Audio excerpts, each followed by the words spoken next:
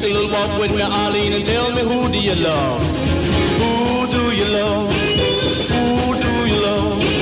Who do you love? Who do you love? Who do you love? Welcome back, everyone. Welcome back to the Dr. Pat Show. Talk radio to thrive by. You've heard Bobby and I talk about our commitment to bringing you information and education on one of the most fearful diseases right now in our lives, and that is Alzheimer's. And there are many, many things we're doing. Our partnership with pmemory.net is one of those things. But having conversations with individuals that have not only gone through the process, especially with their loved ones, but people that have had the courage to stop and write about it. And my guest today is one such person, Pat Moffat, joining me here today. And he is the author of the critically acclaimed book, Fortunate Soldier, and that talks about his service in Vietnam, and has written a book called Ice Cream in the Cupboard, a true story of early onset Alzheimer's. It's a touching story of a husband's undying love, and Pat offers hope and comfort to patients, caregivers, and anyone who must deal with Alzheimer's disease in an agonizing tale, and that is this book. But as agonizing as it is a book of hope, and it is a story of inspiration. And so today, I'm thrilled and honored to have Pat Moffat joining me here today, because what we're talking about is what you should know. And not to know from the perspective of being victimized, but what you should know about how you can become empowered through the process. Pat, thank you for joining us here. Welcome to the show. Good morning, Doctor. Nice to be here. It's great to have you. I mean, the story is just beyond touching. And I wanted you to take a minute to talk about the story, to talk about Carmen, and to talk about your experience. Well, you know, Carmen was an absolutely wonderful woman, great mom, tremendous leader in the community, worked for the school system, really, really tremendous person. And, of course, you know, it's the nice people that bad things happen to. But one of the things that everyone finds very interesting about Ice Cream in the Cupboard is that the amount of violence that's really connected to this disease on an early onset level. And take, for instance, how I really had the first point that something was really wrong with my wife, Carmen. And that's when we were kind of bickering a lot at home. And I said, you know what, we've been working hard. We got to get out of Puerto Rico, and where we always used to like to go, Carmen was born there. And let's have a nice romantic weekend, 3 or 4 days, and just relax a little bit. And we went down, and the first night we were there, we were having dinner at a very nice restaurant. It had a nice veranda overlooking the Caribbean Sea, really beautiful setting. And I was looking over the railing, looking down at some of the old cars that they have down in Puerto Rico that seem to last forever. And we were having steak and lobster tail. And I was looking down, and I turned back toward Carmen across the table, and I said, you know, just as I looked back from telling her these cars were so old down here, I looked back, and she picked up the entire plate of food and threw it in my face, knocked me out of the chair into the next table beyond us, and ran out of the restaurant. So I started to run after. I was covered with food bits and everything else, and I got downstairs, and she was about 2 blocks away, so I ran after her, and with that, the local police were following me. I'm a 6'3" Irish guy chasing a 5-foot Puerto Rican. Doesn't look real good in San Juan. No, not really. Yeah, and they caught up to me, and they said, you know, is there a problem? And I just said, I didn't know what to say. I said, well, I think my wife just had a little bit too much to drink, and with that, she punched me right in the nose. And so I started to bleed on top of that. Anyway, got her in the car, got back to the hotel, and she went right to sleep when she laid down. And I went out on the terrace and had a beer and tried to figure out what just happened in my life. And about 15, 20 minutes later, she walked out on the terrace and she said, honey, I am starved. When are we going to eat? And I just looked at her and I said, I tried that and you threw your food at me. She said, you know, you like to joke around a lot, but that's not really nice. I would never do anything like that to anyone. And so I was stunned. Now, I'm 49, she's 53 at that moment. And I wasn't thinking Alzheimer's. Yeah, I think I know about that. You get it after you're 75 or something. Exactly. And so the next day I got back to New York, and I started seeing more incidents happening. I started to see forgetfulness and more violent behavior, and it just kept going. And I couldn't get her to a doctor. She refused to be examined by anyone. And one day we went food shopping, and Came back from food shopping, and as usual, woman likes to put her own groceries away, and she did that, and I went out to the store, and I came back to barbecue later on, and I opened up the cupboard, and I saw this white liquid running all over down to all the canned goods. And I pushed the cans aside, and sure enough, in the back was a brick of vanilla ice cream that had long since melted all over the rest of the goods. And I said, Carmen, you must have put the food away a little bit too fast today. She says, what do you mean? And I says, well, you put the ice cream in the cupboard instead of the freezer. And she said, I didn't do that. She said, that's your problem. You never blame those kids upstairs for anything. You blame me for everything. Boy, there were no kids upstairs. We were living alone. Our kids were married in college and long gone. And that was the pivotal point when I said, I have to do something. If I have to throw a net over her to get her out of the house, I need to get her to a doctor. And so I named the book Ice Cream in the Cupboard for that reason. You know, did you have a sense of what was going on when you said I have to do something and get her to the doctor? I mean, were you thinking Alzheimer's? No, not at all. I wasn't. I was thinking I had mentioned it to a doctor that I was talking to, my family doctor. I said, she seems to be forgetful with that. He said, well, don't get excited. It could be a shortage of vitamin B12 in women over 50. Could be menopause. It was all kinds of things that I was making up that it must be this or it must be that. While all along, I was just in denial over what it really was. So this had to be a shock for you. Totally stunned, and talked to my family about it, and we were just in amazed as to what had happened here and what to do next. And fortunately, she was working in the school system, and she was the budget administrator. So the budgets were messed up, and the kids' bus passes, all the kids were going in different directions in the neighborhood. They were all getting on the wrong buses because my wife couldn't remember who belonged where.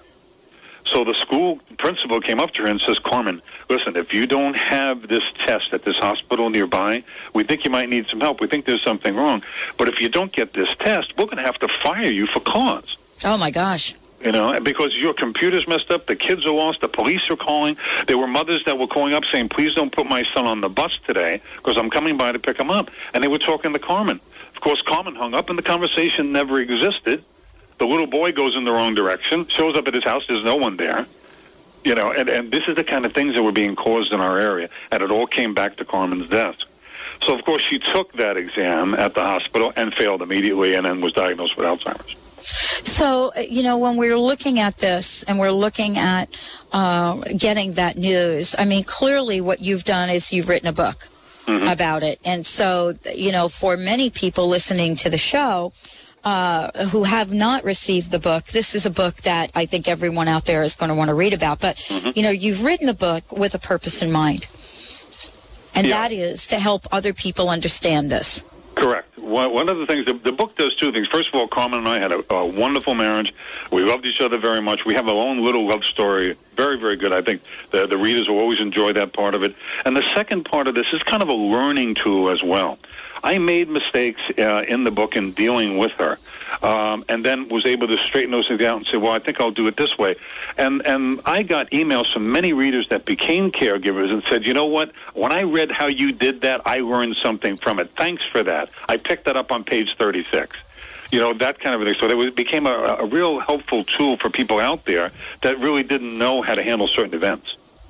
So, when we look at this, I mean, I was looking at some of the statistics, and one of the things that I was reading about was that, early onset Alzheimer's it can hit people early, anywhere from ages, 35? Yes, we have, right now I'm working with two families on Long Island. One man got the disease at 36. He's now 38 and already on his way to a full-time nursing care. And those cases are somewhat on the rare side, but in the 40s and the 50s, we're hearing more and more. The biggest statistic here, Dr. Pat, is that there are 4.5 million Alzheimer's cases in the country, and 10% of that, 450,000, are in the early onset category, which is under 65. And I think that's the shock, isn't it? I mean, that's the shock to everybody. Yes, it really is. And then to think over the fact that 75 million baby boomers, such as I am one of those, that all turned 60 within the past 2 years, these numbers now are going to accelerate really high. And within the next 10 years, there's not enough doctors and not enough beds to treat these people. Yeah, exactly. And so, you know, for me, it is a conversation that we must have. What are you seeing are sort of the most optimistic, or shall I say, action-oriented things people can do? I mean, there are many things out there. Are we sort of at this place of being completely helpless, or can we do some things to keep ourselves sharp? Well, the way to keep yourself sharp is first of all, to be with the Alzheimer's Foundation, which is nationwide, got a great website, alz.org. Great help there. It didn't have much of that 10 years ago when I started this. So there's tremendous amount of learning that can be done. And there was just all these centers are all around to help the caregivers quite a bit to really learn what to do in any given situation. Mayo Clinic has a magnificent quick guide for caregivers that wasn't published either when I was in my beginnings, part of being a caregiver. So there's a lot of education, and that's what you really have to know, what you're really dealing with here. And, you know, when you see something like violent situations like I was faced with, know that can be something else. That's part of being educated as well.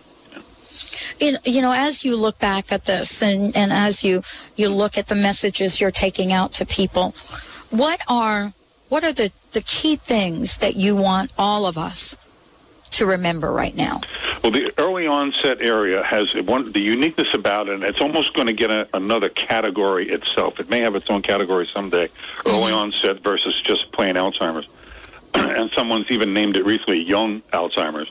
The deal there is to remember that this acceleration of the early onset is 10 times faster than it is with elderly onset. So my wife, Carmen, just at 53, by the time she was 56, she was already in a nursing home. When people get this disease at 75, they're at home quite a long time, often much longer than 2 or 3 years.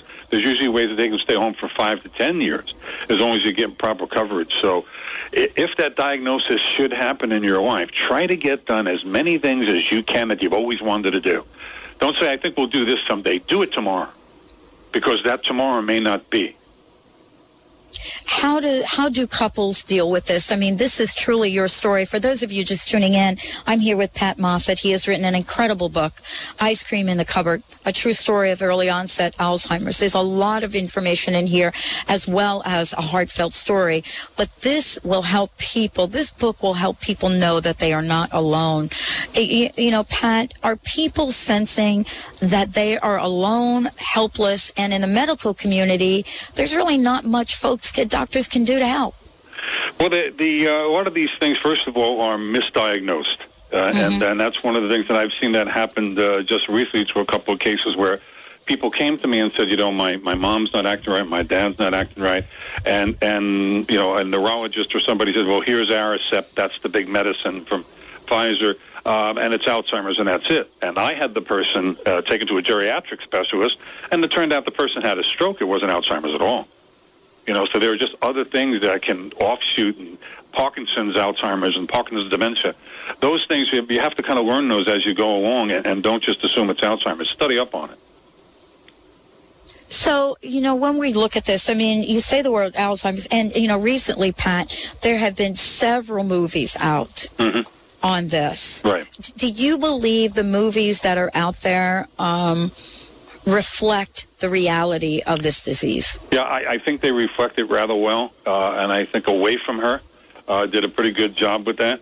At least they showed Julie Christie to be a little bit on the younger side, but if you saw Carmen, or if you saw Carmen's picture in the book, you'd see how much different younger Carmen looks. That's what I would like to see out there a little bit more, is to show what these younger-looking cases actually look like, and then it'll hit you with a much higher impact. But are they getting the message out? Yeah, I think they are. Yeah, I think that and The Notebook did a fine job. So, exactly. When we look at the story that you've told, how difficult was it for you to recall this?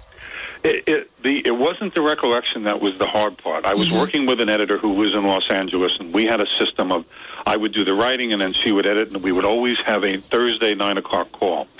And as I moved through writing the book and I saw difficult parts coming, I had to walk away from them a little bit, and I would tell her, Mia, listen, I'm not going to call you Thursday. I know what's coming. I'm not ready for that yet. and I wouldn't be able to write that. And I have to kind of work up, just a little bit of energy to kind of get over this. And then be able to do that writing. So it wasn't the recollection part. That was always there. It was the approach where I had to sit down and say, this is going to be really hard on me tonight. I have to be able to deal with it. But that was the only way to do it. I was in therapy at the time, and my therapist said, are you sure you want to write this book? Because we're working on getting these things out of your head. And the only way that to really write this well is to bring these things back into your head. And I said, I have to do it. It's for Carmen, and this is for her. And I'm going to get this done. So that was the tough part. It was getting to those really hard points that broke our heart. What was the most difficult part of this experience? And also, what was the most rewarding part of it? I guess the most difficult part of the experience was when she forgot who I was. Mm. And I came home from work, and she said, I said, hi, honey. And she said, who are you? And I said, it's me, your husband. She said, my husband's coming home in about 15 minutes, and you better not be here because he is going to beat you up. And having learned from different experiences, I walked out the door for 10 seconds. I came back in. I said, honey, I'm home. She went, thank God. Dinner's just about ready. But that first inclination, when she didn't recognize me at all, I knew she had taken, I used to call it in the book, a notch in the gun, where we had taken another step down that we weren't going to recover from. That was the most difficult part, when she didn't know me anymore. And now, of course, she's in a nursing home today and hasn't known who I am in years. So all that stuff. But the first time was the roughest time. The most rewarding, I think, writing the book and hearing from caregivers and being on shows like yours and knowing that I'm speaking for Carmen on her behalf, that makes me feel good. That makes me feel that I'm accomplishing something out there. You're not only speaking for Carmen, you're speaking for millions of people, mm-hmm. Pat. I mean, this is, as difficult as this message might be for many of us, it is an important one. Where do you find hope in your day when you look at this? There isn't a whole lot of hope. I understand it. I spend time with doctors, geriatric specialists, and mm-hmm. I even did a film. I acted in a film for Pfizer not too long ago. And I know there are drugs out there. There are 500 drugs in trials worldwide, 70 to 100 in the United States. 9 drugs are in a phase 3 trial, which is the last one. They could be out by the end of the year or the next year. But the real hard part where the hope really bothers me is that these drugs are designed to slow the pace of the disease down. There really isn't a cure here. And that's the part that, yes, I'm very hopeful that we're going to get to that point, and I hope these things, anything to slow it down, would be helpful. So that's about the only thing I can look at as a hope. It's rather a sad, look out to the future to offer any kind of a cure. Wyeth Laboratories, as an example, has succeeded in reversing Alzheimer's in mice. But, that could take 10 years before you would even get to a human trial on that, Doctor. Do you think in situations like this that there are some things that we should do to, put those 10-year trials aside? When do you think it's appropriate to bypass some of the FCC and some of the process and procedures? Well, I think we're very lucky to have an FDA. I really have to say that. Even FDA, right? Yeah, I've seen situations and spending time with these doctors, situations in Europe where they felt that, well, I think we've got the cure for Alzheimer's disease, and they just kind of blatantly just do a number of patients with it, and everybody dies of liver disease.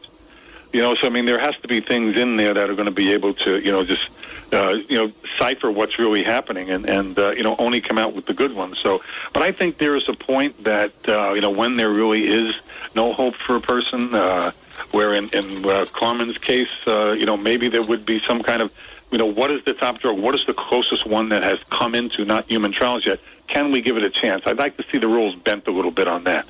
Maybe there is something. Well, this is part of, I think, the dilemma that we face here with healthcare and with ethics. And it's good that we have a dilemma. It's good that we're having the conversation. But what's more important to me, Pat? The fact that you have able to write a book that touches the heart, touches the soul, and tells it like it is. Thank you so much for joining me here today. Okay, thanks, Dr. Pat. I appreciate you having me.